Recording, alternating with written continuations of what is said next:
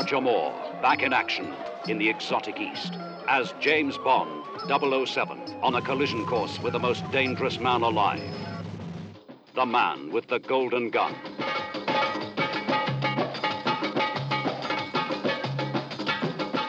Hold on, son. James Bond, on the job. The girls are willing. I've dreamed about you setting me free. The pace is killing.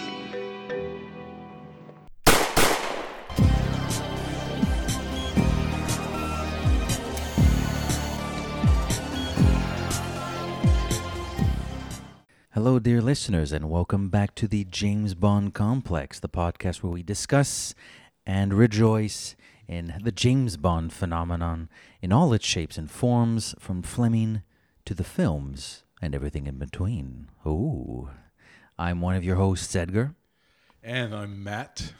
Matt, is it just me, or do you feel especially enthusiastic this week?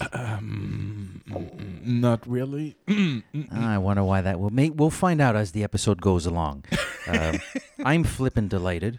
Yeah, I'm flippin' delighted. This is the episode where I lose all credibility as a James Bond fan. Oh, I don't know about that. I mean, we'll see. We'll see how this plays out. But I'm very excited.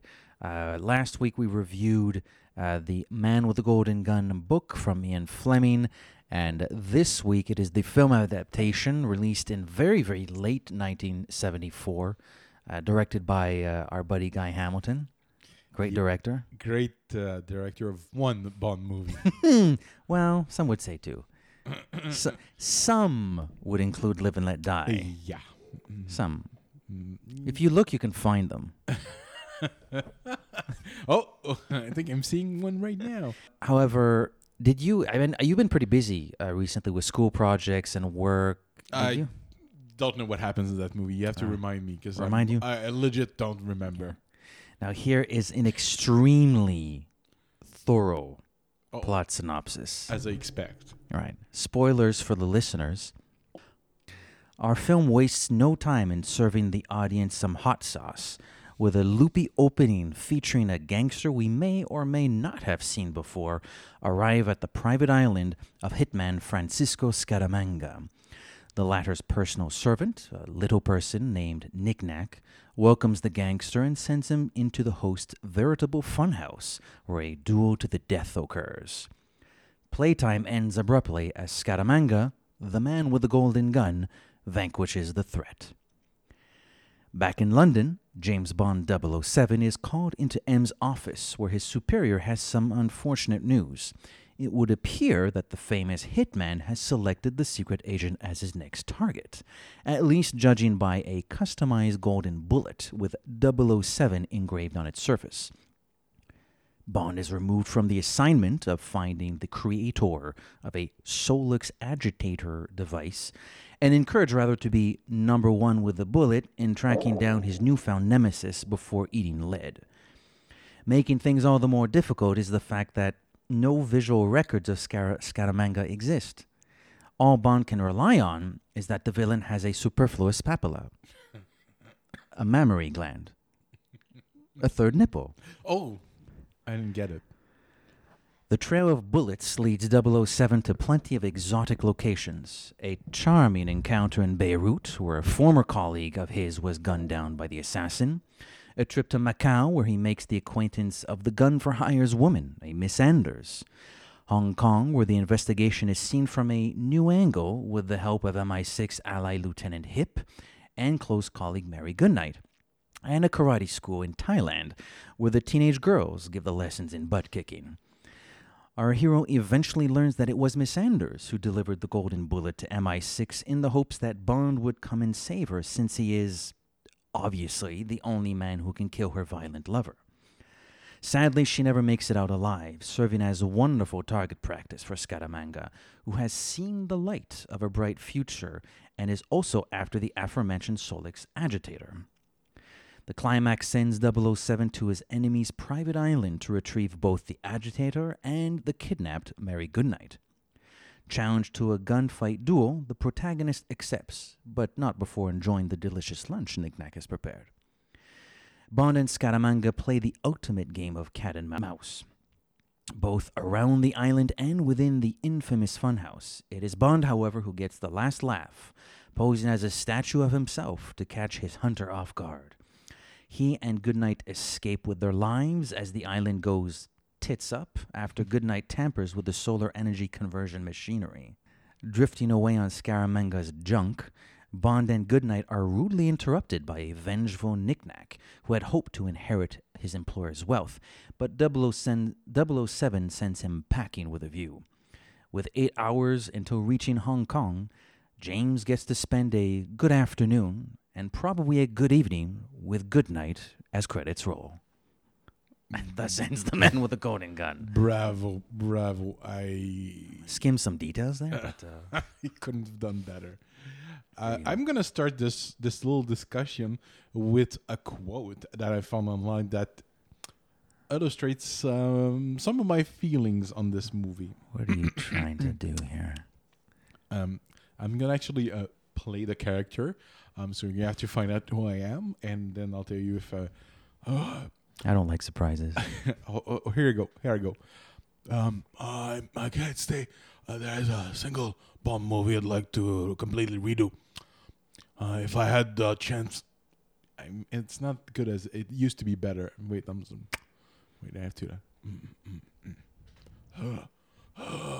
I can't say there is a single Bond film I'd like to completely redo. If I had the chance although there are parts of The Man with the Golden Gun that I'd change.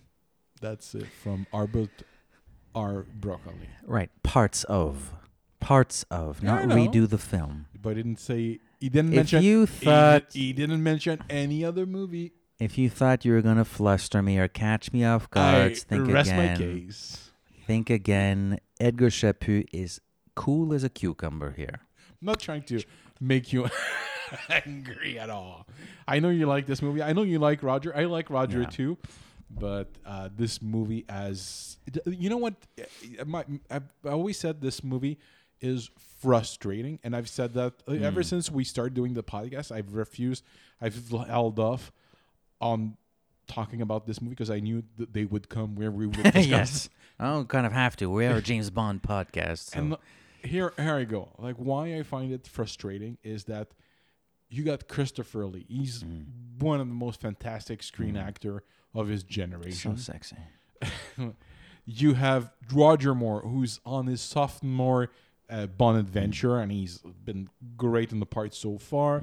You got Hervé Villechaize as Knick-Knack, who's he's about to start doing Fantasy Island. You got Thailand. You got great sets like the Man with the Golden Guns, Hideaway Island. But in the end, it's a very limp movie. The characters are not that well defined. I mean, the character of Mary Goodnight just shows up, and she has no... Except that she's a dumb blonde, she has no other characteristics. The Man with the Golden Gun is like a definition of a wet noodle. He's barely a character. He doesn't feel like he's actually an antagonist. Bond only kills one person throughout the entire movie. It's the Man with the Golden Gun, and it's action deficient. It is like it takes about an hour before we get a decent action sequence, because everything you have before the hour mark is a couple poorly staged fights with Roger Moore and Christopher Lee. This movie is defective, and I think I'm gonna blame the short turnaround window between the end of Live and Let Die and the making of this movie. They had there's 14 months between the release. That's crazy. Of one and the release of the other. It's insane. Like the movie was not. We're not watching a fully finished, properly developed script and storyline. I mean, what's his name? That's the last Mankiewicz of the trilogy, and thank God, because this is his worst effort. And I think he would agree with me. Well, you're not wrong in the sense that this morning before you arrived, I something I don't really do very often when we do this podcast. I took a look at the bit of the special features on the, I can't remember if it was on disc or on iTunes, but whatever. I took a look at the special features a little bit, and Tom, these are from like 15, 20 years ago. Yeah, that screenwriter, Mankiewicz, he says in the interview time he's given that he didn't think it was his best work. He handed what he had to Cubby and Harry, who then gave it to Dick Maybaum. And after that, they handed it back to Mankiewicz afterwards. So I think there was a little bit of I don't know if they were in panic mode.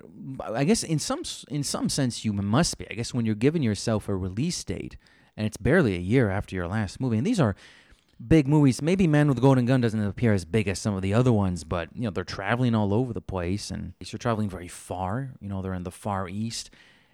Maybe they were in a little bit of panic mode, and there's a bit of it's sort of lollipop sticks and glue that's maybe holding this film together at times. That's why I find it so frustrating, because there's a great thing. When you describe the elements of this movie to any neophyte, they're gonna say, "I need to. Why are we watching this movie right now? Why do I'm not aware that Christopher Lee played a Bond villain? Why?" And when you see it, you understand, because it's a horrible picture. It's embarrassing at times.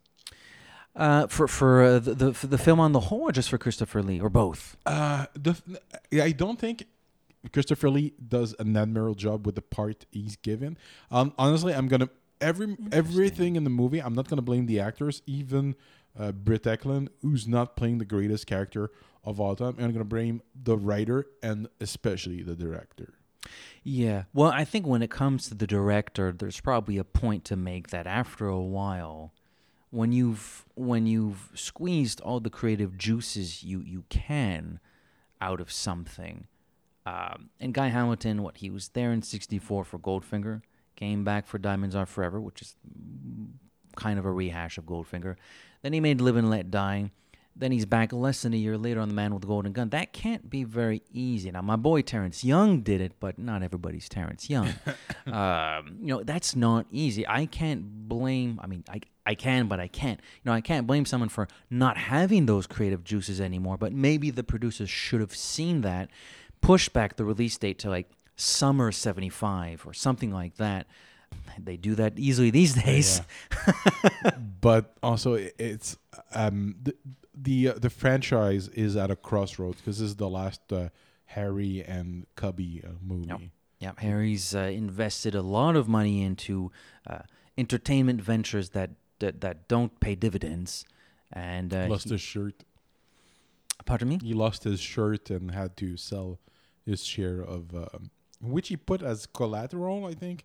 And I don't think Cubby was aware of that. It's probably made some and he apparently refused to sell his share to Cubby. Bless his heart. If he's not there, we probably don't have the franchise we have today. But he's a weird guy. Yeah.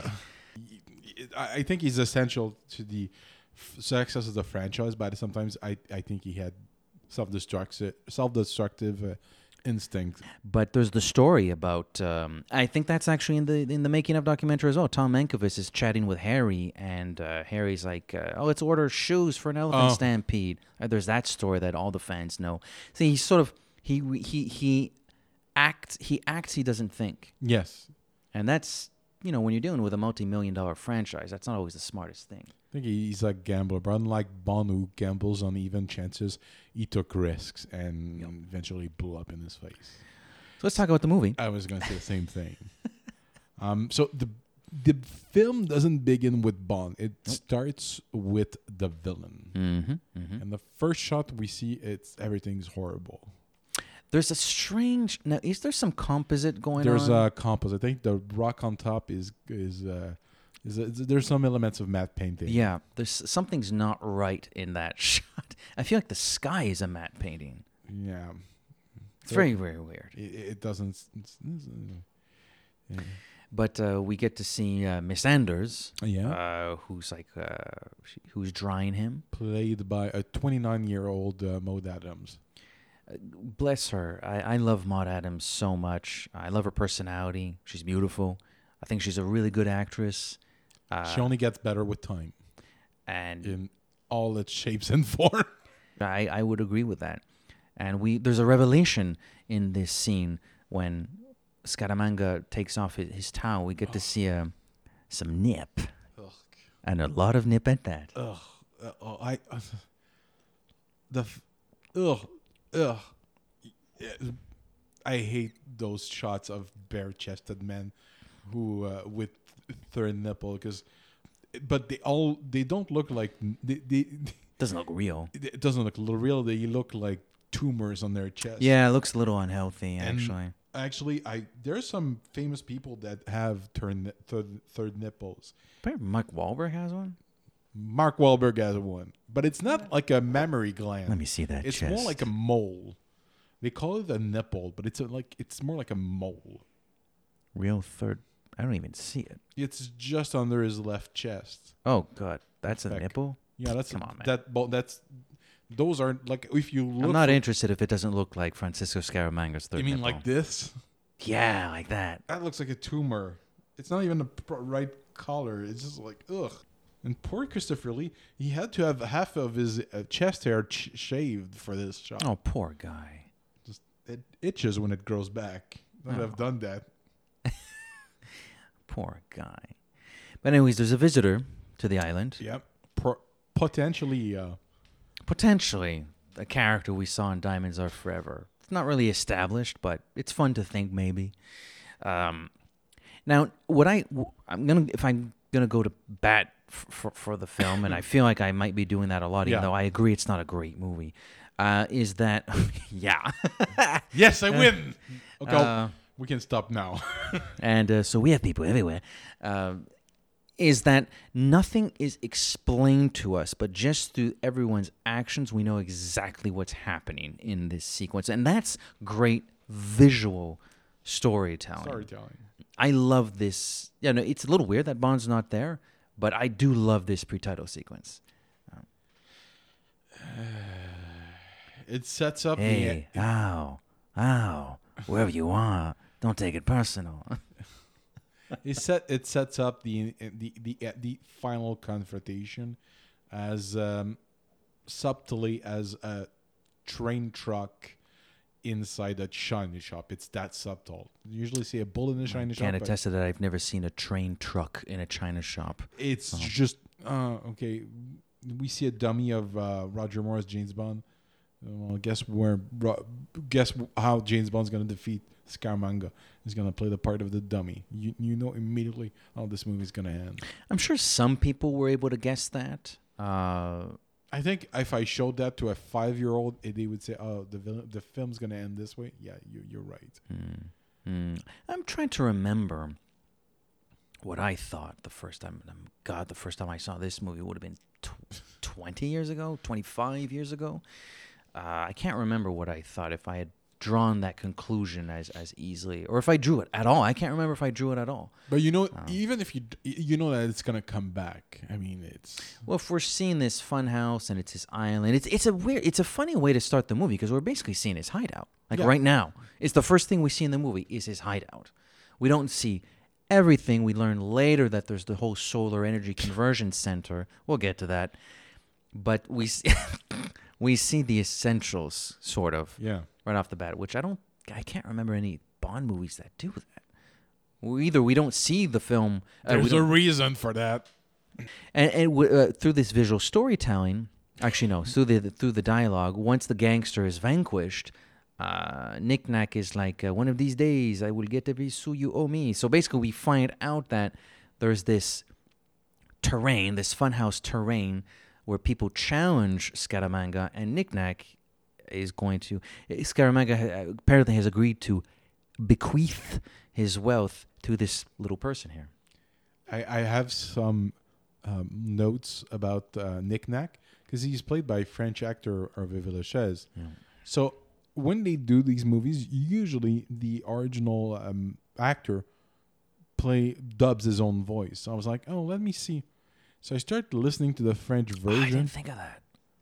And no, that he's not dubbed by Oh, no. You know who dubs his voice? Roger Moore? No, Bugs Bunny. Well, I don't know who did Bugs Bunny. Well, so. the same voice that did Bugs Bunny. If you play any old timey Bugs Bunny cartoon from maybe this dubbed in the 70s, it's the same voice actor. Okay. He dubbed. I have his biography. Let me. It's Guy Perriot. And he did.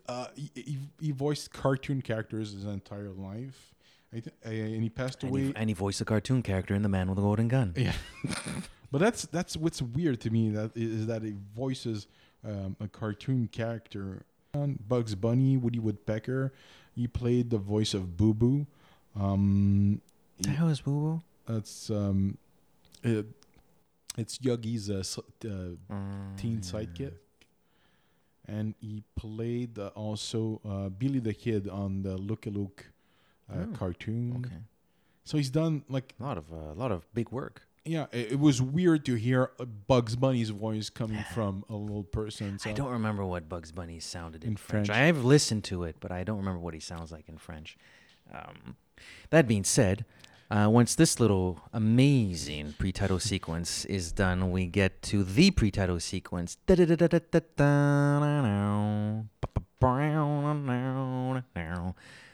Charges $1 million a shot. Don't remember where we ranked this song. I don't think I ranked it particularly high. Neither did I. I did had fun with it last night though. I watched the movie a little late. Maybe I was a little sleepy and it just like anything to keep me awake worked. But I had fun with the song. Yeah, I'm surprised you stayed awake, even alive, watching this movie. Oh, come now. I've nothing to say about the song. It's corny. It's corny. It's corny. As Yeah. hell. Corny. And Good music, but it's corny. The visual. I mean, this girls film underwater. I think I read something that More water. Morris Binder, when he was shooting that sequence, and I don't know, you might want to bleep this out. One of the girls' pubic hair stuck too much, and he had like to kind of like put I think Vaseline on it. What? And Roger Moore saw that and he's like, he gets all the perks about Morris Binder. Well, there you go. He was an integral part to the franchise, Matthew. Oh, I know. Good for him. He had earned his spurs. He had earned his stripes. Yeah, Rejoice now. Is spot. Yeah, exactly. Yeah. And it seemed to me during this entire movie, like the performance of each actor, you would have to rewatch it completely, but they cut from, let's say, a long shot to a close up in the same sequence, and the expression of the actors varies greatly. There's a shot, Miss Moneypenny's talking to him, and she looks like she's sort of kidding around. And Bond makes a comment. It's one shot of Roger Moore. It cuts back to Miss Moneypenny, and she looks so bored and pissed off. I mean, I'm like, this is distracting to me. It doesn't like. It feels like it does. It's not the same performance. Well, I think again, editing, one of the secret to filmmaking, if you ask me, not being a filmmaker at all, is in the editing. How do you stitch these scenes and these shots and these reels together, or not reels anymore, but how do you stitch them together to make something that's cohesive, tonally, or if there are variations, at least it's organic and it makes sense. I think when you're so strapped for time, as they assumingly were on Golden Gun, I'm sure some things fell through the cracks. Yes, they did. I mean, it's obvious this movie was victim of many, many, many, many bad decisions. Like having the release so shortly after the release of the previous movie, some of the directing choices and editing choices never helped this movie. Get some of the musical choices too. Oh yes. So we come to learn that apparently Sarah Scaramanga wants to kill James Bond. Apparently. So says the bullet with 007 engraved on it. and everyone knows who James Bond is. He's like the most famous secret agent, which are two things that shouldn't be said together.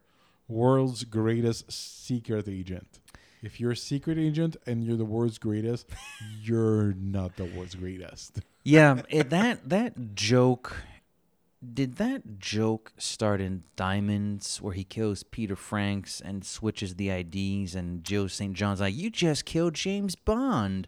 Is that the first time they do that? I feel like there's a part in Thunderball when there's one of the goons that infiltrated Bond's hotel room in the bathroom, and when Felix Leiter comes knocking and he's about to say 007, Bond punches him in the gut to stop him.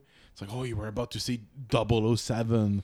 Now, what's the point of having code numbers if everybody knows what that means? Exactly. So I think it starts there, but you could say that Diamond Forever is the first. Embraces it. Yeah, embraces it. In Thunderball, it's okay-ish, especially for the time. But no, Diamonds, it's silly, and Man with the Golden Gun turns it into an absurdity. Oh yeah, I mean there's Lazar, the customizable. Everyone knows who he is. It's to be a great privilege to make a gun for the legendary James Bond. Because it's Roger Moore, it makes sense, because Roger Moore would, especially the way he plays the character, he feels like the most Archer-esque of all the Bond. Like, oh, I'm a secret. Like, he probably goes to a bar and like he meets a lady he fancies. Like, I'm a secret agent. Do you want to see my gadget? Come to my place. He would do that. He would. We miss you, Roger. But yeah, but the movie really does embrace that. There's another one later on where he's speaking with high fat. I think he's pretending to be Scaramanga. And he's speaking with high fat, and he says something to the effect of like, "Well, everybody knows James Bond. He's good, even by my standards."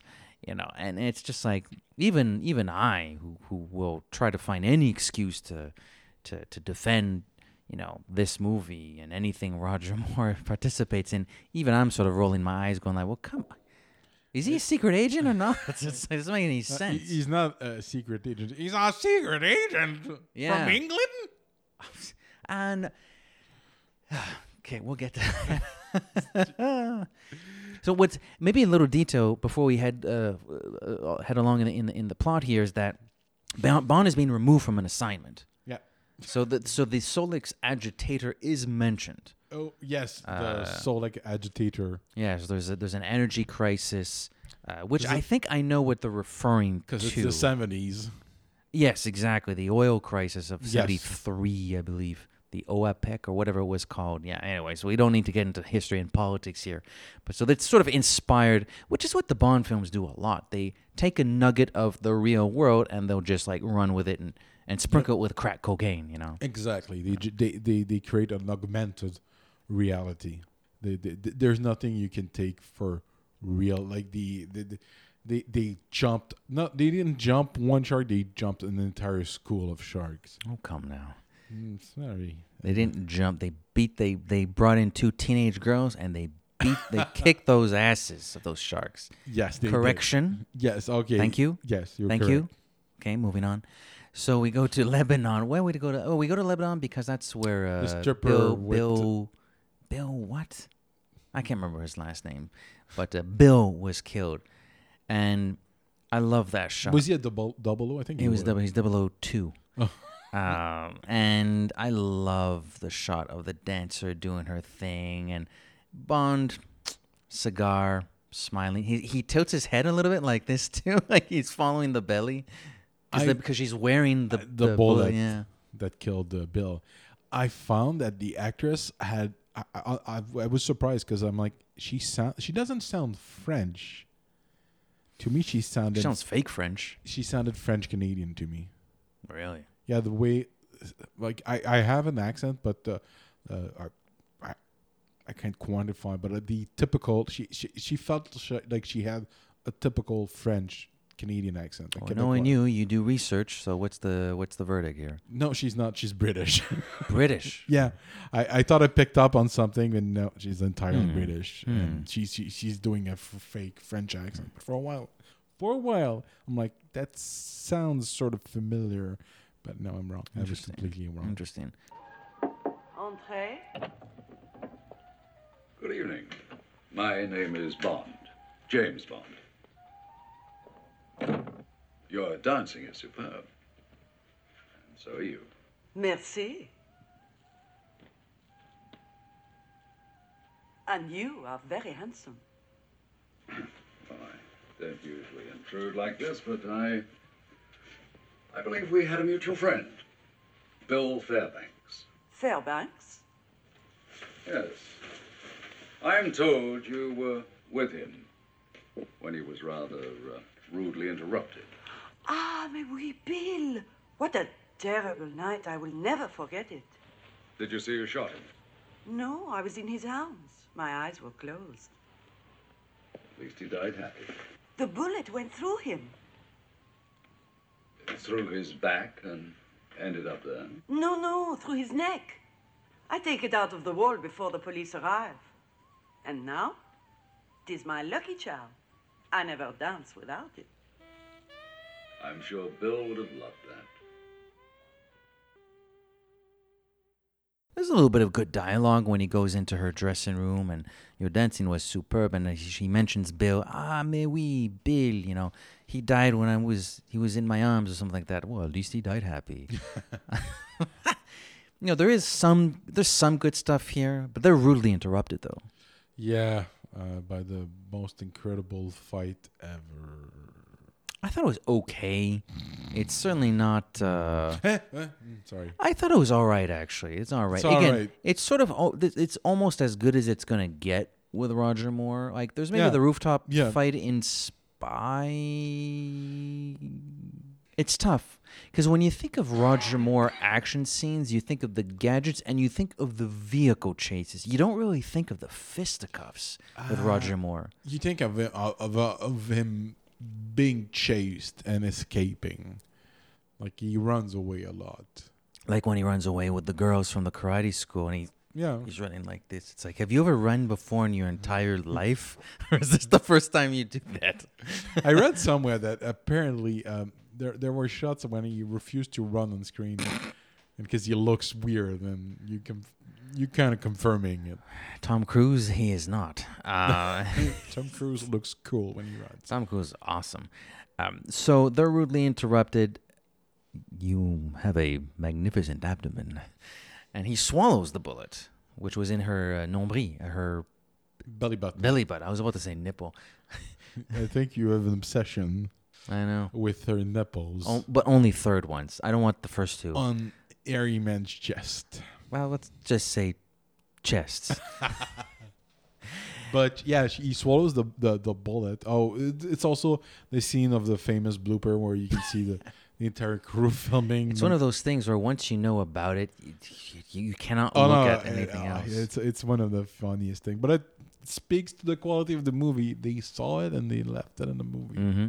Mm-hmm. Yeah. It does. But you're absolutely right. So there's a lack of attention to details. There's just film it quickly and cheaply, and this is the result. It's a cheap looking. Now, there's some good sets on Scaramanga's Island, and they are filming. When they go to Bangkok, I find things start to look okay. Like the sort of the village where there's the boat chase. That looks okay, but it's true that on the whole. And frankly, I mean, it's Hong Kong. It's weird. There is a strange look to this film. I mean, we talked about the weird composite with the matte painting at the start, but it's less that. That's like one shot. I'm just more referring to the overall look of the film. It's often gray. It's not sunny very often in this movie. I think they had two DPs because they had one when they shot on location, and when they came back to England, he got sick, so they had to get somebody else to finish the picture. So that could speak to different quality, but throughout the movie, I think everyone looks. The actors look bad.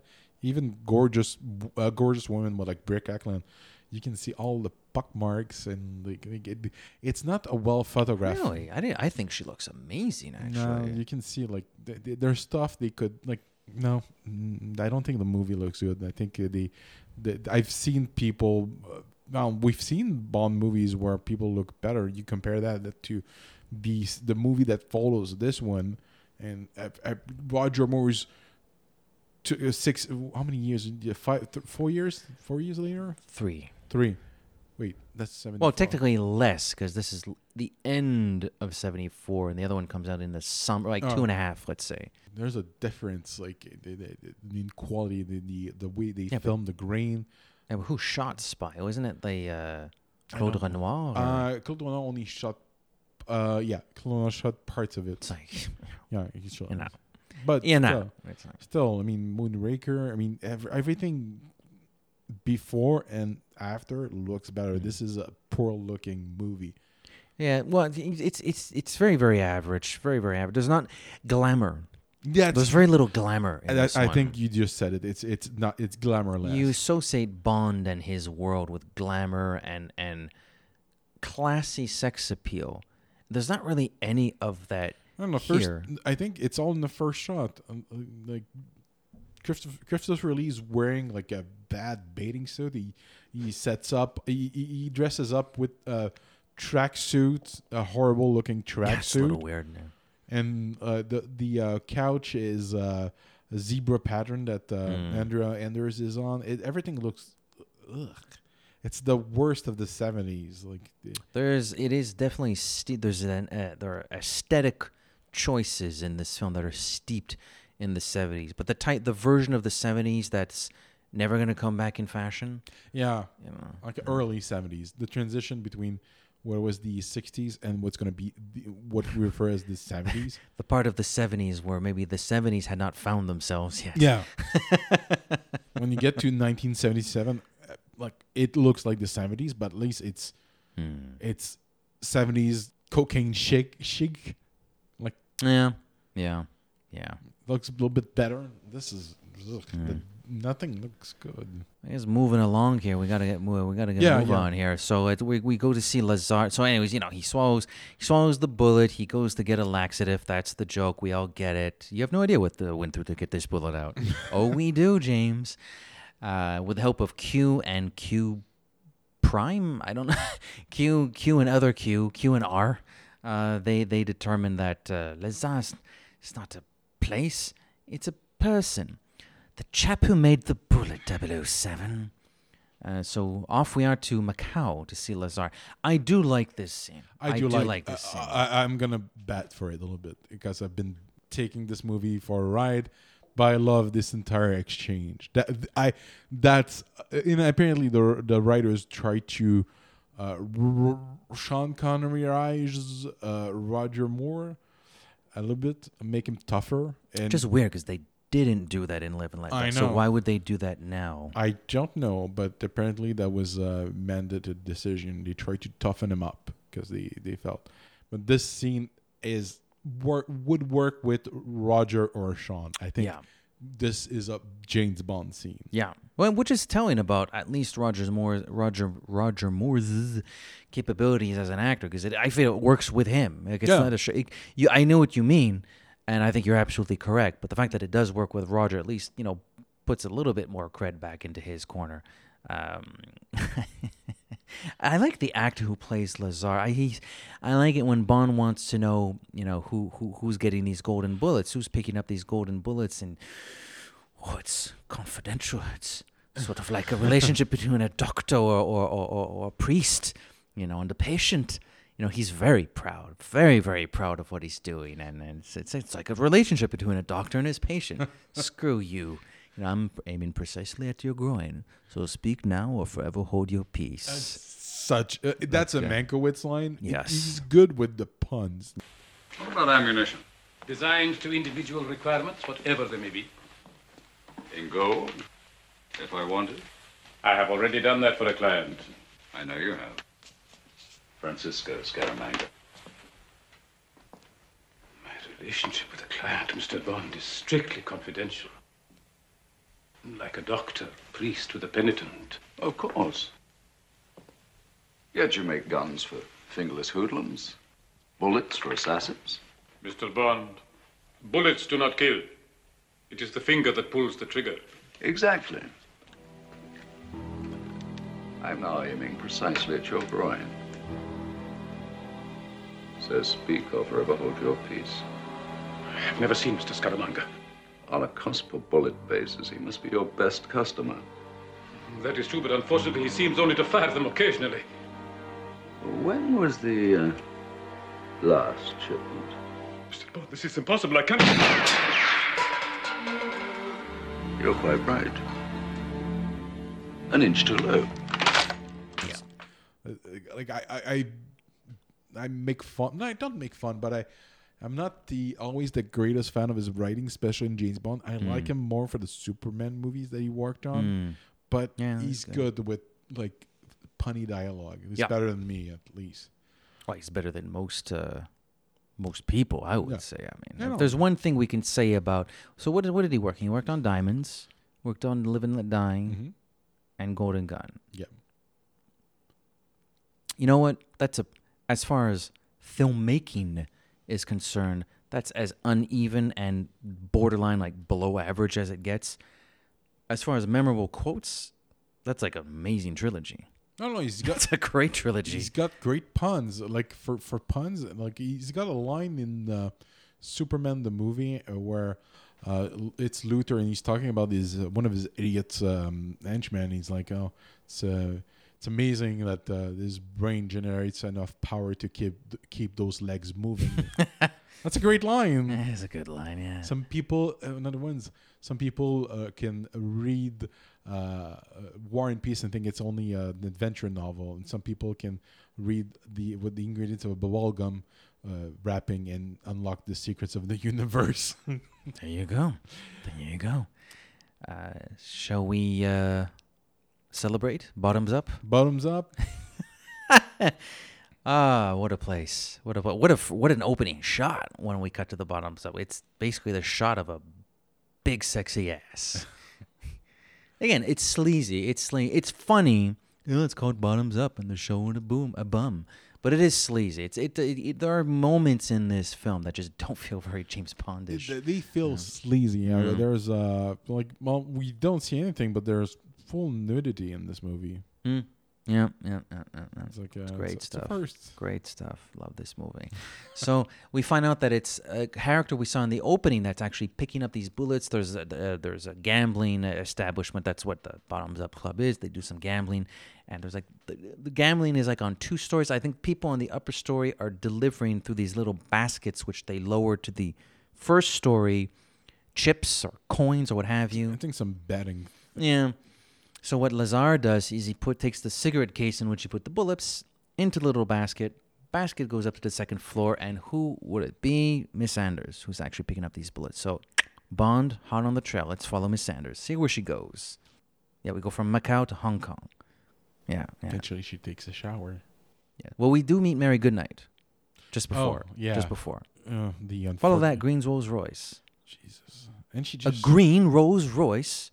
I don't mean to cut you off, but I want to say something.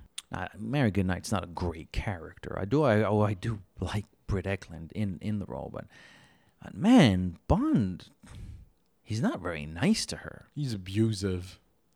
He's the worst. Like this is when people talk about the worst. Like there's the barn scene in Goldfinger and this entire picture. Like he's really not nice to her. He's not to her, to Miss Sanders. He's a danger to womankind in general. Something else. So we get to meet Mary Goodnight, who at first doesn't come across as an airhead. Like she tries to do things in this movie, like when they're at the kickboxing match and she has the Solix agitator.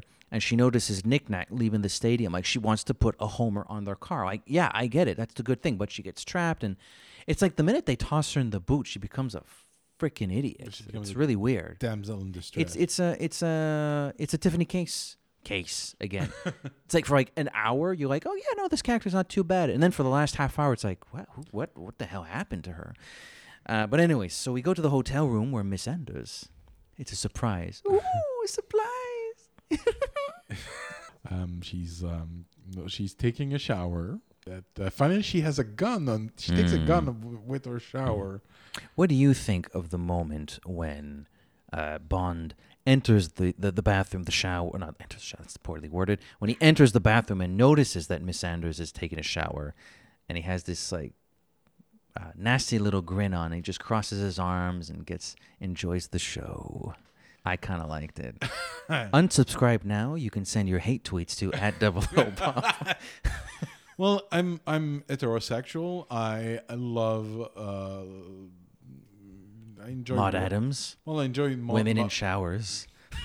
What's not to like? I mean, I'm comfortable. I mean, this movie doesn't have much to offer at times, but it has some fine-looking women, and I enjoy being titillated. Like so I'm. There's still some positive, even in not the greatest movie of all time. She looks amazing. Amazing. Heck, she looks amazing in Octopussy. Don't get me wrong. And in fact, I probably like her more in Octopussy than in this. I find she looks better in Octopussy. But nevertheless, she was a pretty woman. However, after some like sheepish little titillation, we get something that's a little less titillating, which is how he extracts information out of her. Yeah. Little rough. It's a little rough. Even if Sean Connery shot that scene, that would be pretty bad. That would be. There's no like that scene. Should have been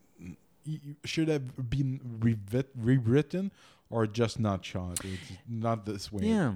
See, you have like so we've talked about the composition in the opening shot of the film.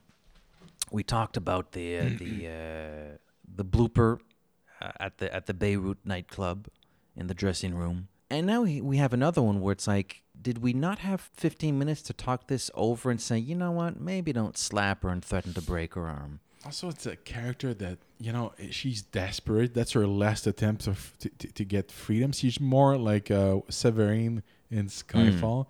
There's something tragic to her character. And the way her story ends is she just gets... She never. It's tragic. It's kind of sad. Yeah. Well, as is Severine's. Yeah, I know. It's deplorable. People complain about Severine's fate also in that movie. Yeah. I think Maud Adams as Andrea Anders got it worse, actually. Yeah, 'cause she was mistreated by both of the men in the film. Yeah, well, we spend more time with Andrea than we do with Severine, but the fact that the man, Scaramanga uses his gun in foreplay, like you probably like puts it on her lips. It's suck on this. It's sadomasochistic. It's sadomasochistic. It's masochistic. Yeah. Well, I know what you mean, but you're making fun of me. It's a weird kink. It's a weird kinky. It's not kinky. It's gross kinky. It's deviant. There's something really deviant about that, about bringing a gun and during sex. It's like, I will say this in defense, not of the behavior, but in defense of the character's behavior. It makes us dislike Scaramanga even more. As a shortcut to make us hate Scaramanga, it's great. We empathize with the character of Andrea Anders. That's why it's so frustrating that she just gets killed. Yeah. You don't need Mary Goodnight in this story. She's completely superfluous. She should actually get killed. That would make more sense narratively. Yeah, probably kill the ally, kill the colleague, and the ally. Give a reason for Bond to want to kill Scaramanga. Kill the one that, unfortunately, she was nice, she was sweet, she did her best, but she got in the way, and Scaramanga kills her. So now he doubles his efforts to save Miss Anders, who actually called upon his help for saving. Man, wouldn't that dramatically make more sense? We need a time machine to go back to the making of this movie and save it. Call up Tom Mankiewicz and call Doc Brown. We need the DeLorean. Yeah. Yeah, no, it's true. There are very, very weak elements to this script at times. So what the heck happens? I never remember the conversation they actually have. I remember the arm twisting and the slapping. I can never remember. He says, "Oh no, I do want you to meet Scaramanga to give him his bullets. Otherwise, he's gonna get suspicious, and we wouldn't want that. These bullets are so expensive after a while." That's like a. I don't know if I like or don't like that. I think I like that line. That's a good line. Because it's very Bondian, Yeah, no, even though it's very mean towards Miss Sanders. It's very. I can't remember what podcast brought this up. I listened to too many of these James Bond podcasts. I mean, no, all James Bond podcasts are amazing. All of our friends unsubscribe. Send your hate tweets to 00 Pop. But I honest to God, I can't remember which one brought this up. And if they are listening, credit to you, whoever you are. But somebody brought up the idea, well, I guess Miss Anders knew of 007, but had no record of what he looked like. Because she doesn't seem to know who this guy is in his room. But he's the one she's asking to save her. That's because he used to look like Sean Connery. Exactly. She heard of James Bond for that split second when he kind of looked like an Australian bloke. So that's how she got to know him, of his existence. But yeah, it kind of still makes sense. I mean, you can hear of a famous secret agent. How the hell would you hear of someone that famous and not know what they look like? Wasn't there an author that... And he doesn't introduce himself. So the scene ends and she still doesn't know who he is. It's like... James Bond. Wait, I can't do Roger. That was Roger? My name is Bond. James Bond. I said I can't do Roger. That was Sean. I don't know. Did you mention that this movie doesn't really make sense? We're picking a movie full of knit. It's made primarily of full of knit. I've never even heard it said like that before. I like that. Yes. It's filled with. It's overflowing with knit. It's knit all over the place. Got it in my clothes. Got it in my feet. I was feeling. I got to floss. Got to take a shower after this movie too. But he says, no, don't do anything suspicious. Give the bullets to Scaramanga. Where the heck do we go after that? Oh, we go to, she tells him to go to a certain club. Oh, he's going to be there. And that's where more plot points converge. Lieutenant Hip becomes like a thing in the film. Yeah. And Scaramanga gets rid of the guy James Bond was after at the start of the movie. The guy with the Solic agitator. Yeah, exactly. So like the two threads, which is kind of like needless, but the two threads converge in this scene. We are now the movie now is about both the Solix agitator and Francisco Scaramanga, as if it needed to be. Yeah, we do get to the set of the half-sunken Queen Elizabeth. Yes. Ship. Yes. That's kind of cool. It is pretty cool. It's certainly very flamboyant. It's very it's ostentatious once you head inside. From the outside, you would think it's just a regular sunken ship. Look like a bucket of rust. Yeah. Can a ship rust that quickly? Because it was sunk in 1971, and this is 1974. It looks in god-awful shape for 3 years later. But maybe I don't know anything about metal. So. It's not a prop, man. It's the real thing. Yeah. So. Well, if it really sunk in 71, maybe they made ships differently back then. I don't know. Weather, obviously. Probably did also. There's going to be wear and Today tear. It's all made of aluminum. Back then, there was probably just steel. Yeah. But they don't make them like they used to. No, thankfully, because... one of my...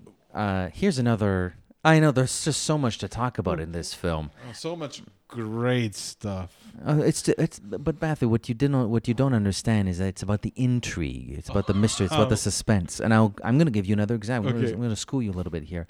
When Lieutenant Hip tells Bond that he's under arrest and they're going to the police station and says nothing else until James Bond discovers that the Queen Elizabeth is a bunker of sorts for MI6. Sorry, didn't know how much you knew. What does that have to do with not telling you who you are? It's like, Has nothing to do with not telling him No, who you if are. Bruce Lee didn't pass away, he would have been cast in that part. That would have been fun. Would have been fun. He was a very charismatic guy. Oh, Bruce Lee. Very charismatic guy. Can you imagine Roger Moore and Bruce Lee needing Bruce Lee needing 2 teenage girls to help him out to beat up people. That's or needing Roger Moore's help. Well, Roger Moore doesn't really do anything in that scene. He doesn't do much throughout the movie. The movie. Oh, except threatening to break a woman's arm. Yeah, he's tough towards women. Yeah. That's our hero. Yay. Right, so the guy who makes the agitator is dead. Knick-Knack inspects the body. He's actually picking up the agitator. This is revealed during the new M scene. This new M scene with Q's there. Why is Q there? I don't know. Q's only there to be told, "Oh, shut up, Q," by M, which is like, what? Huh? Now I really don't remember what we do after this. Let me check in my notes. They invade high fat. Yes, because the fake third nipple. For whatever reason, I can't understand. High Fat may have been bankrolling Scaramanga to do something that had something to do with the Solix agitator. He wants the agitator. Yeah. Like High Fat wants the agitator. Right. So, since no one has ever seen Scaramanga, James Bond, will impersonate Scaramanga. Oh, that's why Q was there, because he needed the third nipple. He didn't know that. You remember he showed him the drawing, said I need that, and like really 007. That's why he was there. You found me quite titillating. I like that line. I don't like that line. I love that line. I know you do. Invited me to dinner. Found me quite titillating as he removes the tit and throws it into the bush. It's a little weird. Wouldn't you wait until you drove off for that? Anyways, I do like that scene where he goes into High Fat's not home, but he seems to live in a palatial estate. Which time? Because he comes back later on. Oh, he comes back later that night for dinner. High Fat invites him for supper. This is the first time in daytime. Okay. Oh, so he's chew looking me. for exactly. Oh God, I love chew me. Why you chew me? Oh really? I'm afraid I don't have my swinging trumps. That's okay. Neither do I. It's so good. So good. Yeah. She looks like she's 12. That really? Oh, she looks super young. I would have given her maybe like 20. I think the dialogue is fun. The dialogue is fun. I'm not like turned on her she's in the water anyway. You don't see anything except her face. Yeah, but you didn't see that she doesn't have anything. Neither do I. She goes back into water. It's funny. I do like it's funny.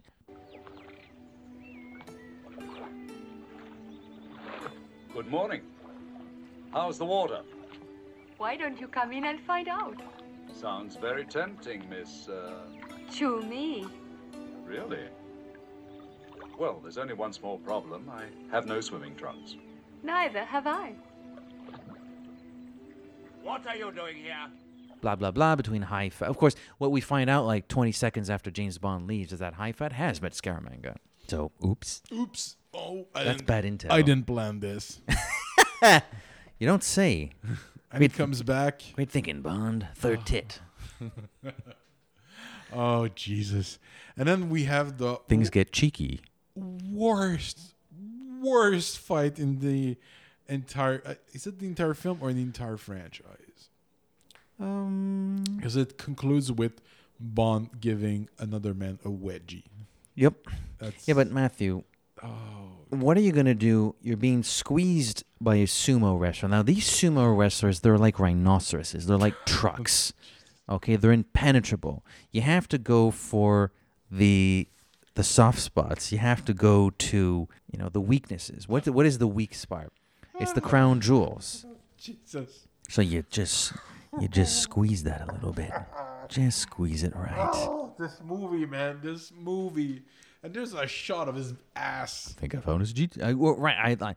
That great shot when he pinches the two. Why does Bond grab hold of his?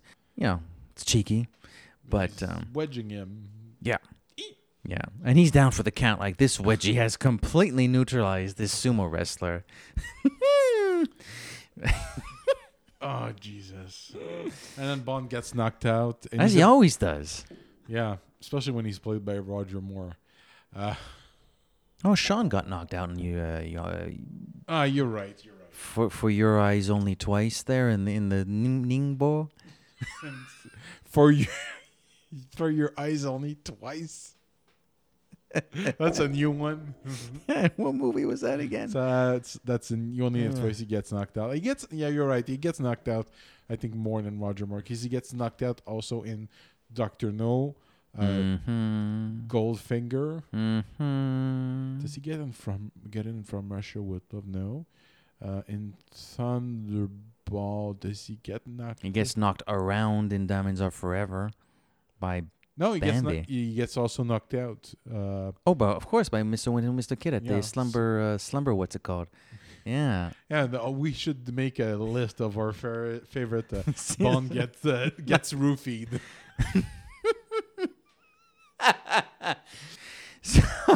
So Nick Nack is very disappointed because he wants to cook. He wants to spear Bond, but High Fat has other ideas. No, not here. It's my home. Take Mr. Bond to school. Because there's some.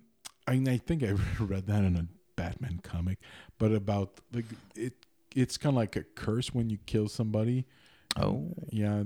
There's something about the soul being trapped. So that's why he doesn't want to. If you want to explain it, that's why he doesn't want to have a murder committed on his private estate. But yeah, just track him in the woods and shoot him. Yep. But no, take him to school. It's the 1970s, a kung fu movie. Yep. In disguise. So you have to have geriatric Roger Moore perform or attempt beat the crap out of the best student at karate school. Look, I'm gonna punch you. Oh, I do like the moment when he wakes up and he's being pampered by these women. He says, "Heaven, definitely heaven." That line always made me laugh. I think of it like on two levels. The first level is like, well, this is like heaven, and the other level is like Bond would sometimes think, well, I've been such a bad person. Would I actually go to hell when I die? And he thinks he's died, and he wakes up and he's like, nope, it's heaven after all. I sort of see it that way too, but maybe it's not supposed to be read like that. So we get a little knowing. I've seen the movie that they've made so far. I don't think that was the intention at all. We get a little demonstration, a little karate demonstration with Chula, Chula, Chula. Well, Chula gets his ass handed to him, thank you very much, by James Bond. Yeah, it's very plausible. Completely plausible. Oh, right. He's a big guy. It's tough. But Matthew, have you ever been in a real fight? Yes, I have. Then you should know exactly why Chula has his butt kicked by geriatric Roger Moore.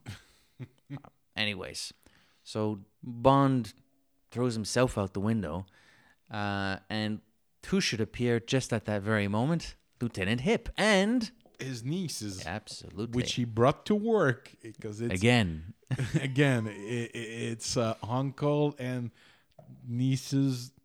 Day at work, I guess. Look, who knows how they do things in Bangkok? I don't know. Wasn't Lieutenant Hip in Hong Kong earlier? Are they still not? They're not in Hong Kong now. They're in Bangkok. I don't know, man. I just realized that. Hopefully I'm getting my timeline confused because that would be really weird for Lieutenant Hip to be in Hong Kong, because he definitely shows up for the first time in Hong Kong. They go to the Queen Elizabeth, which is in the Hong Kong harbor. I thought the karate school was in Bangkok. All the elephants and the little river, that's Bangkok. Say J.W. Pepper? Yes, They're in Thailand. Right. Yeah, you're right. What the heck is Lieutenant Hip doing in Thailand all of a sudden? He followed Bond. Perfectly legitimate reason. Jesus. Now I'm making excuses for this movie. It's reverse psychology. It worked. It worked. All right. So we You're get breaking me, man. I love it. Great movie. And we got a great action scene. We got a great action scene. High octane. With the two teenage girls just kicking the crap out of all them mofos from the karate school. Look, it's meant to be corny. It's meant to be funny. Now, that's not to say that teenage girls can't do karate. They obviously can, and they're clearly much better than the students from this karate school. But it is a little corny. It is a little corny. And now we're in, and finally we have an halfway decent action scene. Another boat chase. Yeah, shorter than Live and Let Die, though. Thankfully, mercifully shorter.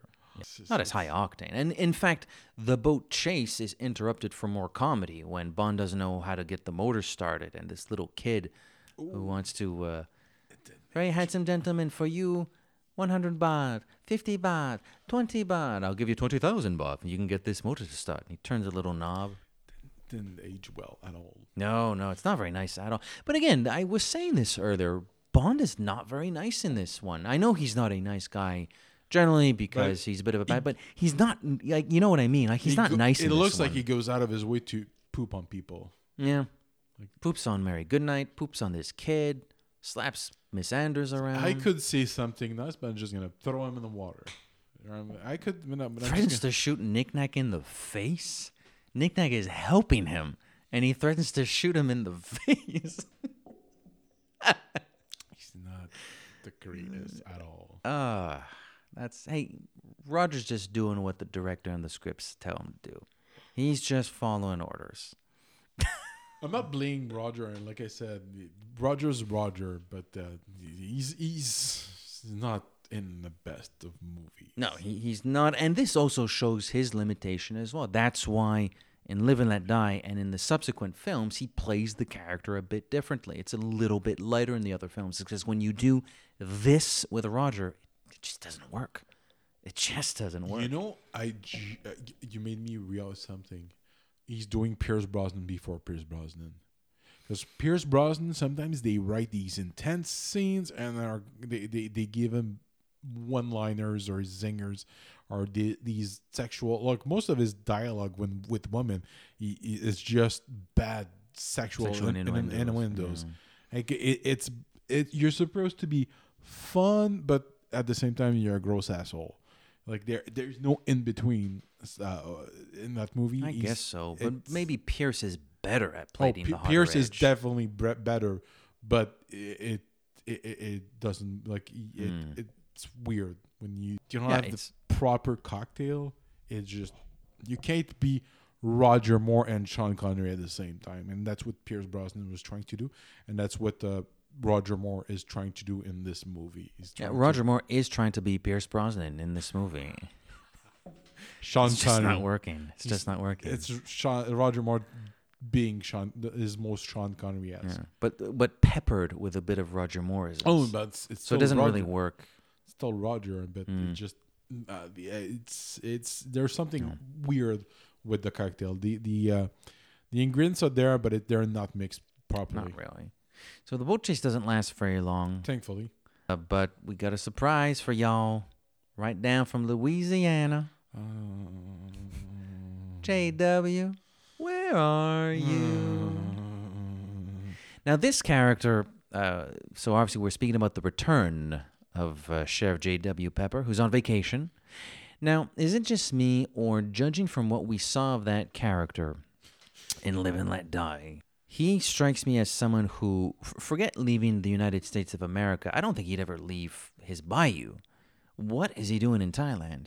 I'm guessing the director really liked the actor.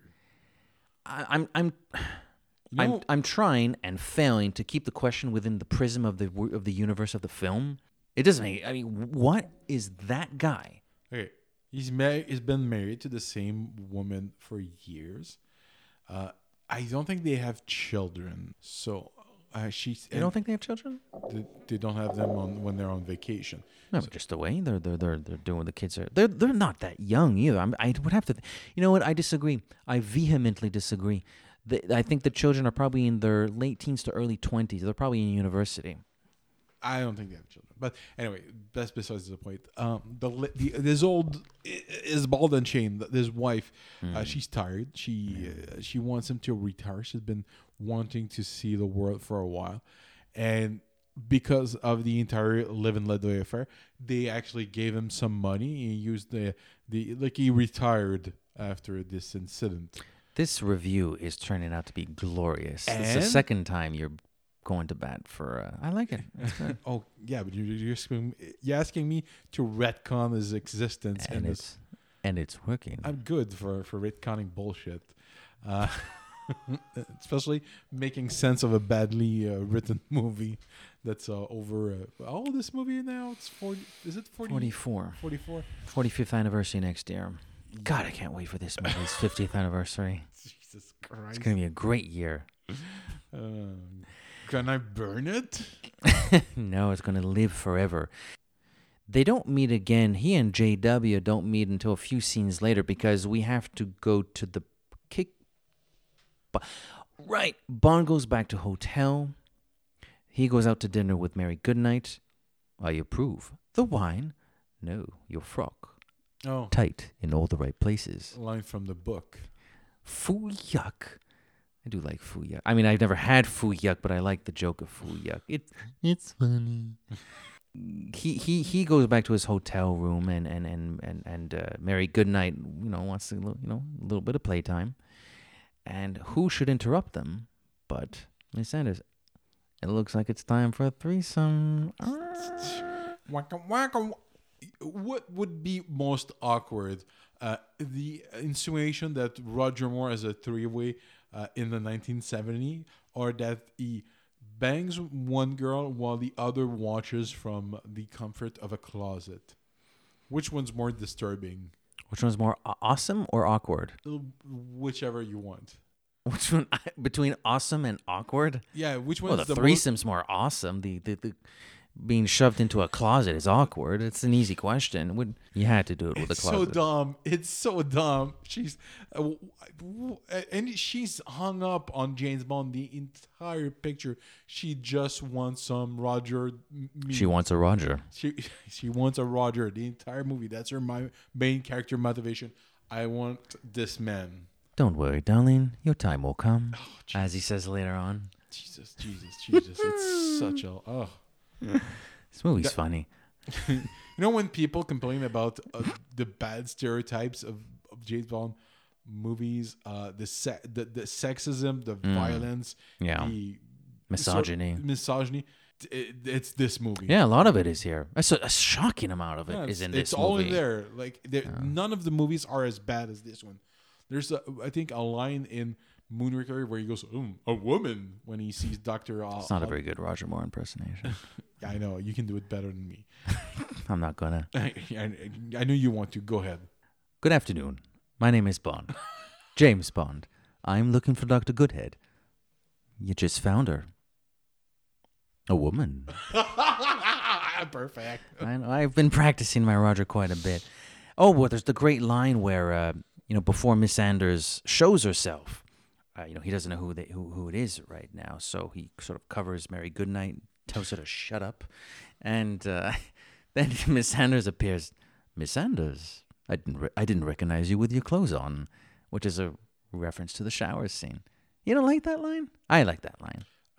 There's a few gems here and there, but it's just like I said, it's the sum of it all is inferior to its separate parts.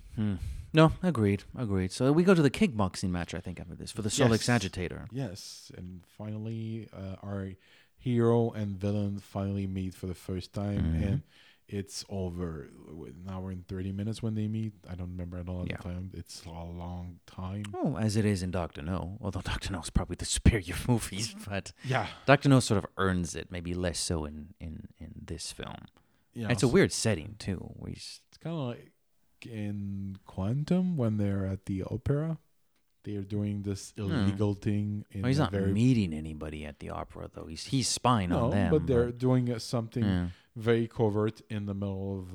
But I'm referring more to, here's the location where our hero and villain are going to meet for the first time. Oh, okay. Here are these two titans of assassination, and they're going to be chit-chatting about killing elephants and eating peanuts with a little person. It's such an awkward scene, the way they shot that scene, because Christopher Lee is really doing a performance, explaining his backstory, and they probably had this entire speech in one long take, and it's cut with all these cutaways, and it distracts from, which is probably like a powerful monologue that Christopher, but it's so distracting the way they keep cutting back to the match. Yeah, it's weird. Problems with the direction and the editing and the writing. That's not writing. That's more editing and direction. But it's another problem. Yeah. We've been talking about writing and direction. Well, now we have to talk about the editing. Mary Goodnight gets a hold of the Solex agitator with a little bit of help from Bond and Lieutenant Hip. I will vouch for Mary Goodnight at least a little bit. She notices Knick-Knack and she says, well, I'll follow him to his car and then I'll put a homing device on the car and we can track them. Like, it makes sense. Unfortunately, a particularly pleased Scaramanga throws her into the boot, closes the trunk, and he has like a huge grin on his face. He's like, yes, I have me another woman since I killed the last one. That's it. See, don't you hate him even more now? It's easy. I hate him because I want him to die, because when he dies, it means the movie's almost over. That's true. That's true. So maybe we should speed things. I mean, not much happens. Well, there's a car chase. It's an okay chase. It's perfunctory. It's the definition of perfunctory. We haven't had an action scene in a few minutes. Let's do this car chase in the streets of Bangkok. Okay, it's fine. But it's topped by a great stunt and ruined by such a bad musical choice. Well, the stunt isn't ruined. What's ruined is the scene as a whole. I mean, a lot of things make up a scene. The stunt is amazing, but the stunt, the editing, the lighting, and the music that would accompany a stunt like that, and the music, really brings it down. It's ridiculous. Well, John Barry's on record for regretting that. He said it. He openly said it. That was dumb. I shouldn't have done that. It's just it ruins what is one of the most amazing things in the world, and it's true that it looks too perfect. It looks like a toy car. For all their great work, the way they filmed it, the long shot, it just looks like a toy. Maybe it's because the stunt itself is so incredible. It's so hard to imagine that when it actually happens, your subconscious, or there's a part of your brain that just will not accept that it's real. But it needs so much work for them to be able to do it. I mean, they can't. It's a technical, like they had to go through a precise speed at this angle, and it was done on a computer, calculated, and I don't think it's been duplicated since. They did it once, and it's on the screen. I don't think anyone, maybe in Dukes of Hazzard, they've attempted. Probably somebody has attempted to. I'm sure somebody has. Mythbusters have probably redone that stunt, but it's Mythbusters. They did it. Well, there's nothing to bust, but but something like that. Well, maybe. But yeah, it's a great stunt. Destroyed by poor musical choice. It's unfortunate. And there's also, I don't like the cutaway to by the way, we were alluding to the fact that JW comes back, or that he's in the car with Bond. I don't like the cutaway to him going like that's. Can we stop talking about this character? Well, we won't have to talk about him for very much longer, because like the chase ends in like 2 minutes from now. Oh yeah, Scaramanga converts his car to a plane. Like, where were the wings? I don't know, and he has to install them. It's not the most. It's the most inconvenient gadget of them all. Like, it's just when that thing shows up, I'm like, and I forgot about it. I'm like, oh jeez, I forgot about the flying. And how can that possibly be inconspicuous? I mean, you just drove up there. There are other places around there. I just don't understand the dumbest question I could ask about a movie like this. I don't understand the logic. Waste of time, waste of breath. It's all right. He's going to the island. Yes, he's going to the island. Bond goes back to M again, but M is in Hong Kong. Yeah, they're using their because Goodnight has a Homer in her dress itself that sewn in. Well, isn't it in the truck, in the boot? I mean, I think she mentions that her dress as a tracker, right. a Homer. Oh, I don't know. She's not wearing the same thing she did during dinner. The Homer's in the bottom button of the dress she's wearing at dinner the night before. Whatevs. I'm gonna use your quote against you. Yeah, so they're able to track him down to I think we've stopped. But it is a gorgeous location. People still visit those. They're called the James Bond Island. Yeah. Apparently, it's gotten a little commercial, though. Well, understandable, but. Yeah, of course it would. So we're off to the island for a Solix and for what at this point in the film, a bimbo. She wasn't really a bimbo before, but now she's suddenly a bimbo. She's been getting bimbo as she's the movie. been bimboized. Yeah, now she's it's the mushrooms. She's wearing an actual bimbo uniform. She's in a bikini now. Well, come on. A bikini is on a bimbo uniform, for one. In the James Bond universe, it is. Domino. Hey, it's the exception that confirms the rule. Kissy. It's the exception that confirms the rules. No, I'm sorry. Kissy is a bimbo. I beg to differ. I vehemently disagree. We got to record You Only Live Twice all over. No, what was it actually called? For Your Eyes Only Twice. Are you getting confused? Look, we're men. Man, she looks good. She does. Holy smoke! Was this after? And is this apparently after she was pregnant? No, she's pregnant while making the movie. I think they probably shot the bikini scenes very early. Holy smokes! I wouldn't be surprised if they packed all her scenes in one fell swoop too. Maybe. Because she was preggers. Jeez Louise, she took care of herself. Shock. I mean, no, I shouldn't say shocking, but it's like you can. When she's wearing the other stuff, it's like, oh, this is a really attractive woman. And then when she shows up in the bikini, you're like, whoa, no, she's been like taking care of herself. She I don't know how old she is, but she's probably like 20. Yeah, mid-20s, something like that. Yeah. You were saying earlier about the character of Scaramanga not being interesting or well developed. I kind of like what they do with the character in this climax. The way Christopher Lee plays him anyways. He's so legitimately happy that Bond is there. He's actually thrilled that 007 has shown up. Yeah, he's a fanboy. See, Mr. Bond, like every great artist, I want to create an indisputable masterpiece once in my lifetime. The death of 007, mano a mano, face to face, will be mine. You mean stuffed and displayed over your rocky mantelpiece? That's an amusing idea, but I was thinking in terms of history. A duel between titans. My golden gun against your Walther PPK. Each of us with a 50-50 chance. 6 bullets to your 1? I only need 1. Sounds a bit old-fashioned, doesn't it? I mean, pistols at dawn, that sort of thing. Indeed it is, Mr. Bond. But it still remains the only true test for gentlemen. I doubt if you qualify on that score. However, I accept. As soon as I finish this delicious lunch that Nick Nack has prepared for us.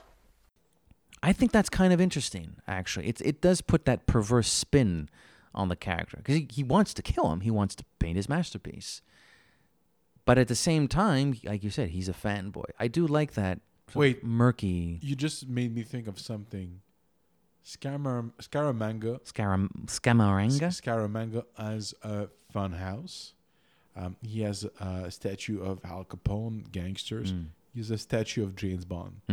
Andrea Anders doesn't know who James Bond is. We don't know if she's ever gone into the funhouse. Could be off limits. Oh, yeah. Yeah.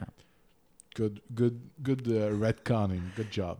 If I can defend why a jetpack is on the rooftop of a funeral home or whatever that place is, I can defend a funhouse on a remote Bangkok, Thai island. Good job. Thank you for sure. Pistols at dawn, sort of pistols at dawn type of thing. But of course, Scaramanga is a bit of a sneaky bugger. He darts off somewhere. We're not sure where. Well, the funhouse. Spoilers. Oh. No. And it's again, even though this was hinted at in the pre-title sequence, it's kind of cool that Nick Nack says, "If you kill him, all this will be mine." You know, he really wants to kill Scaramanga. Yeah, but what is he going to do once Scaramanga? I have no idea. If I understand, the island is on lease by the Chinese.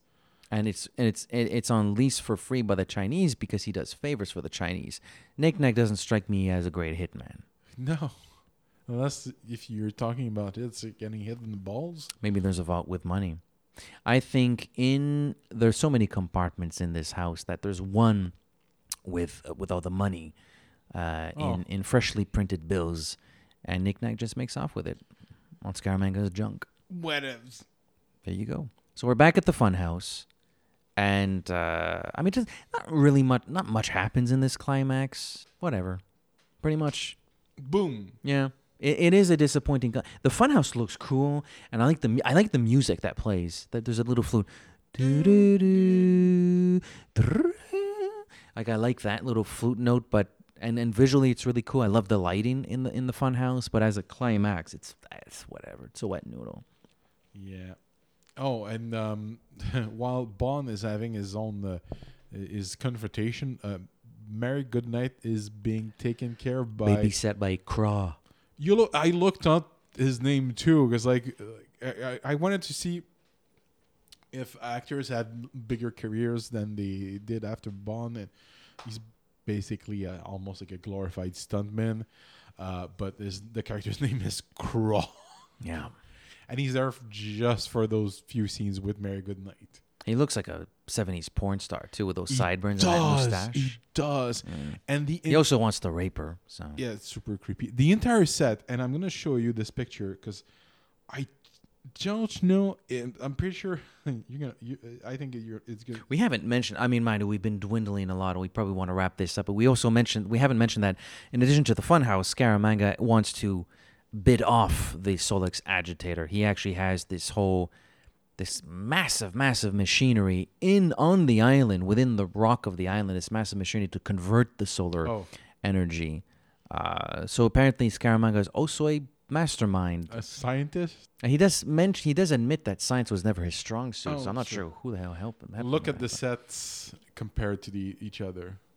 Because you look at the golden... Yeah, at the top it's Golden Gun, and the two there are Dr. No. And it looks like the same set. Yeah. I don't know if they built both sets on top of each other, but almost looks like it. Maybe. It looks like, hey, we can reuse those structures that we had in the 60s, and let's cover the pool and add a few computer parts, and there we go. Oh, what website is this? The what? What website is this? It's not a website. It's a document. It's a Google Doc. Oh. It's my notes. Okay. Nice. Oh shoot, those are good. I never did 1+1 on that. I'm not entirely certain, but you have to admit that the both sets look really absolutely disturbingly the same. And frankly, as far as colorization goes and character, so to speak, although they're both like cold, like laboratories, but as far as character goes, I kind of like the Dr. No set more. Yeah, a little bit more color in it. Some more flavor to it. Yeah.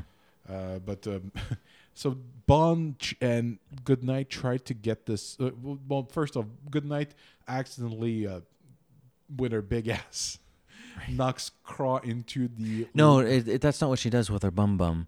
Does he fall in the vat of? He knocks her. She knocks him on the head with something. He falls into the vat of ultra frozen water or whatever it is. Well, it's not water, but liquid nitrogen. Right, liquid. Exactly, it's liquid nitrogen. What she does with her tush is she, as Bond is trying to retrieve the solar agitator, it's true. She opens the window and it initiates the solar panel. Yeah. On the other rock. She does that with her tush. They're finally able to get the agitator. And none of this matters. The place is blowing up because the liquid nitrogen has caused some sort of a destabilization in the system. So it blows up. They escape on boat. Knick-Knack tries to kill Bond. I'll kill you. Bond gets him, traps him in You look exhausted. Suitcase. It's too bad this is for now the show is only audio. It's too bad because I think honestly of all the shows we've done in the 13 months, this one needed to be filmed. And not on me. Like my expressions, who cares? Your expressions for this past hour and hour and a half. There's a level of BS I can take, but this is in. You know what this movie reminds me of? It's What? Batman and Robin. Both.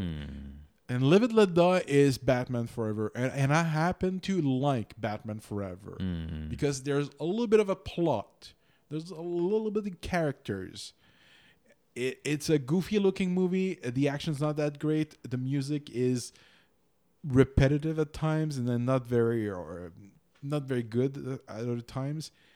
But there's still some good. And Batman and Robin is pointless. The characters behave terribly.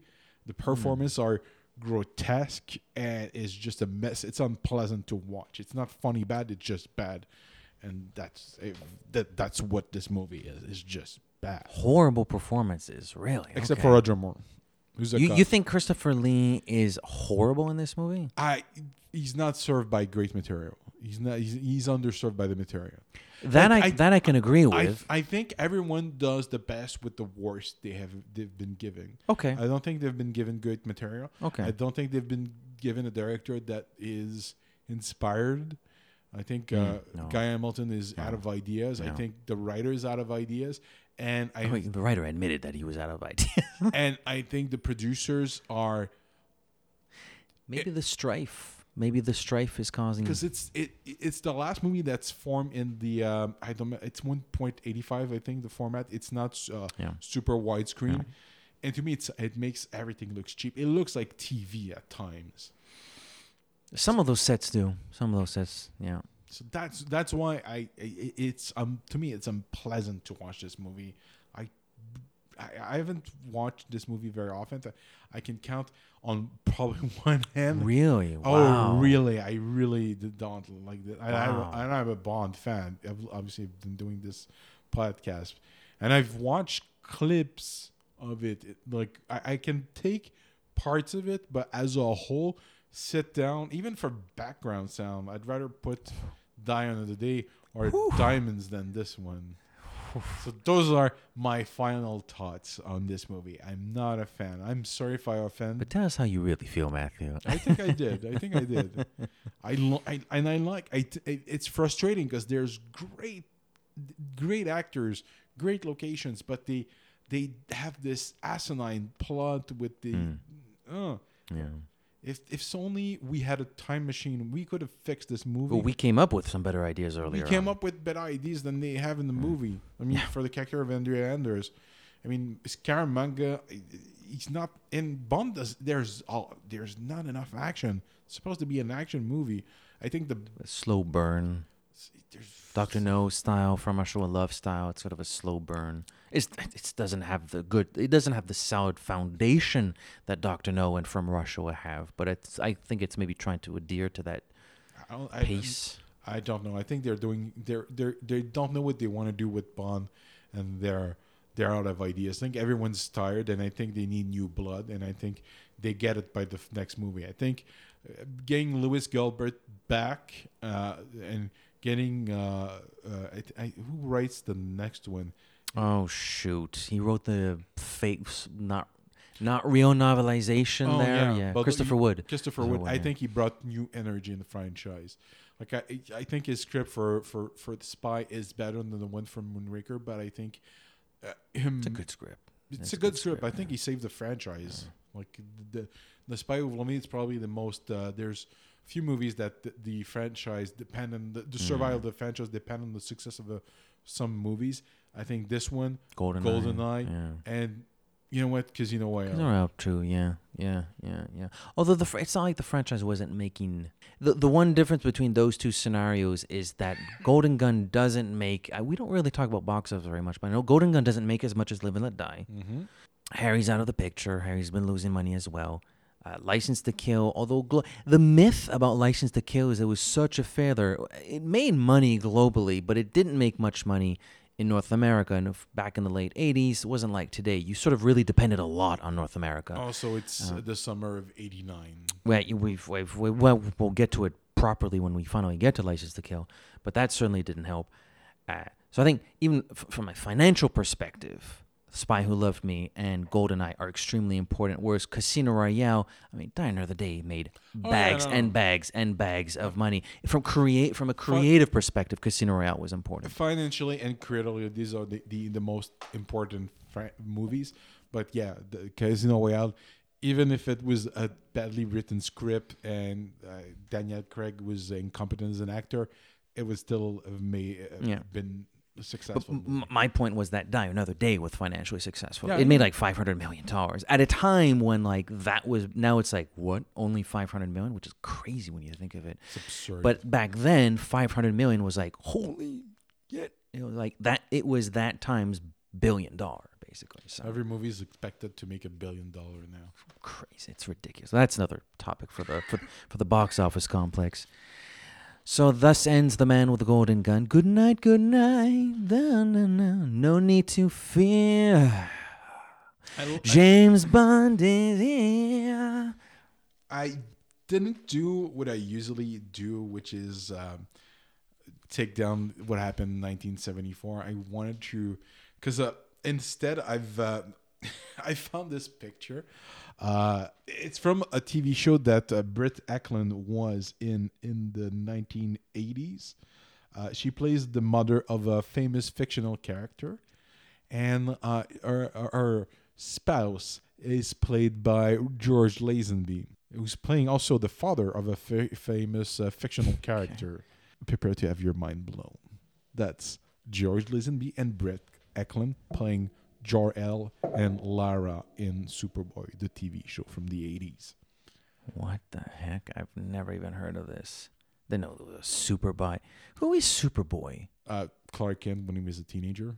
That's the pre-Crisis on Infinite Earths. Now there is a clone of Superman mixed, an hybrid clone of Superman and Lex Luthor. He's been one of the Superboys, and there's also just the son of Superman, who's also Superboy now. Huh. But Okay. that was the TV show Superboy, and yeah. And his parents are still alive. Well, I think in that particular episode, it's a pair of aliens that masquerade as Jor-El and Lara, and it's as George L. and George L. I love it. I love it. So I didn't do the year 1974. I had this to throw at you. Oh, it was a cool little tidbit, though. Yeah, I thought it was. I'd love to know if we have people everywhere. We do have people everywhere. For example, at www.thejamesbondcomplex.com, which also serves as our Tumblr account, search for us at our very fun Facebook group. Search for at the James Bond. No, just the James Bond Complex. We're on Twitter at the Bond Complex. We do photography. Search for that on Instagram at the James Bond Complex. Google Gaga. It's that time again. Go to the Google Play. I want you to Google that, and I want all the listeners to Google that. I want you to Google the James Bond Complex, and then click play. And lastly, there's, of course, iTunes. Search for the James Bond Complex. Subscribe, write a review, and give us a glowing 5-star Golden Gun review. I am on Twitter at double O Pop. That's the word double _ pop. I'm at Matt O'Clair with Tooties. Never forget it. And just as James Bond always wants to return, so too with the James Bond Complex in an episode of some sort. Soon. Next week. Next week, c'est comme toujours un plaisir total. Merci, bonsoir. Et bonne nuit. Ciao. Voilà.